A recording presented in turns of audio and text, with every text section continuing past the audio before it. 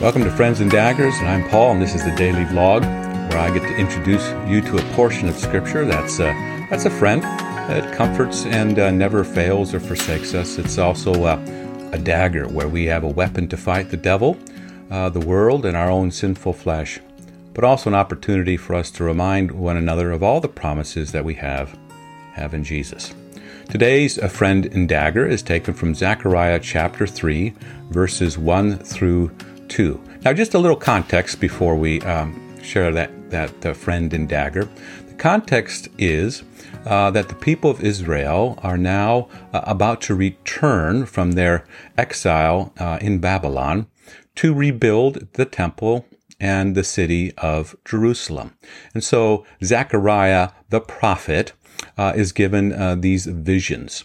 And one of these is of Joshua the high priest, who's going to lead the people back and to rebuild the temple, standing before the angel of the Lord. And Satan is there standing next to Joshua the high priest and accusing him. And here's the little friend, here's the little dagger. It says there in verse 2 of Zechariah chapter 3, "The Lord said to Satan, 'The Lord rebuke you, Satan. The Lord who has chosen Jerusalem rebuke you.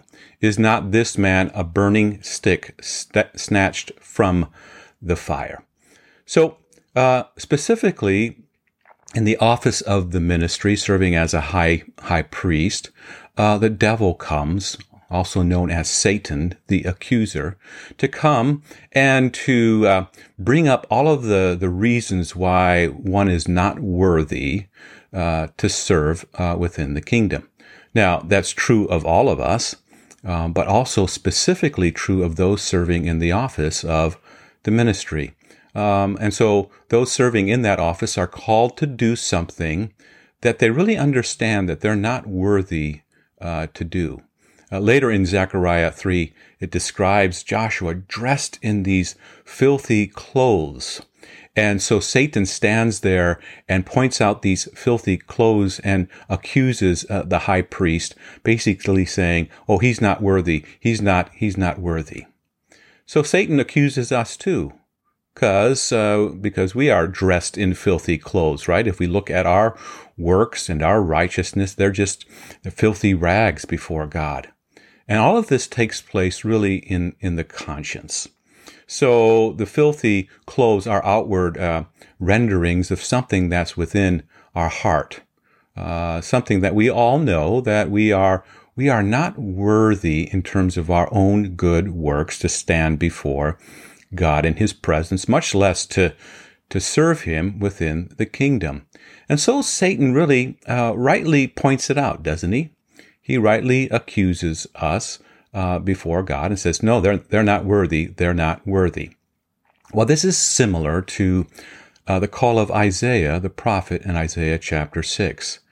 He's in the temple, and all of a sudden these seraphs, these six-winged creatures are calling to one another within the temple, "Holy, holy, holy."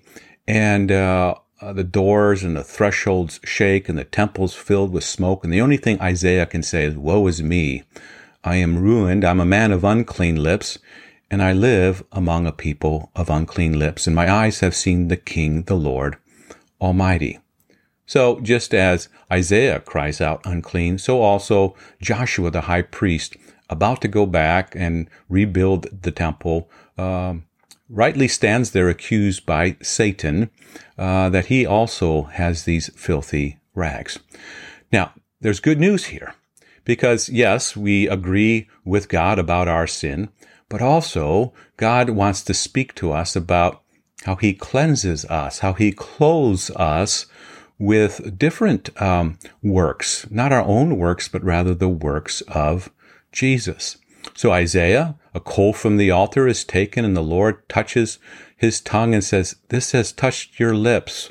Your sin is atoned for. Your guilt is taken away." So the prophet of unclean lips is now given clean, pure lips to proclaim the gospel to the people.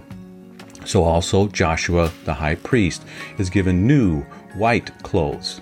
Now, this is a reference also to what is happening in the heavenlies. In Revelation chapter 12, we see there's this war in heaven between Michael, the archangel, and the dragon, the devil, and his angels. And there's this war, and the dragon's not strong enough, and so he's hurled down to the earth, and he accuses those who have died of their sins as he did Joshua. But in Revelation 12, it says this great dragon was hurled down, the ancient serpent, right, going back to Genesis 3, the devil, Satan, the whole world, who leads the whole world astray, and he's hurled to the earth. But then there's this loud voice in heaven saying, "Now have come the salvation of our God and the kingdom of our God and the authority of his Christ." And then it says, "The accuser of our brothers, who accuses them before our God day and night, has been hurled down. They have overcome by the blood of the Lamb and by the word of their testimony." So Satan accuses us rightly, but he can't condemn us. Not in Christ Jesus. We have been purchased. We have been redeemed. We have been washed clean.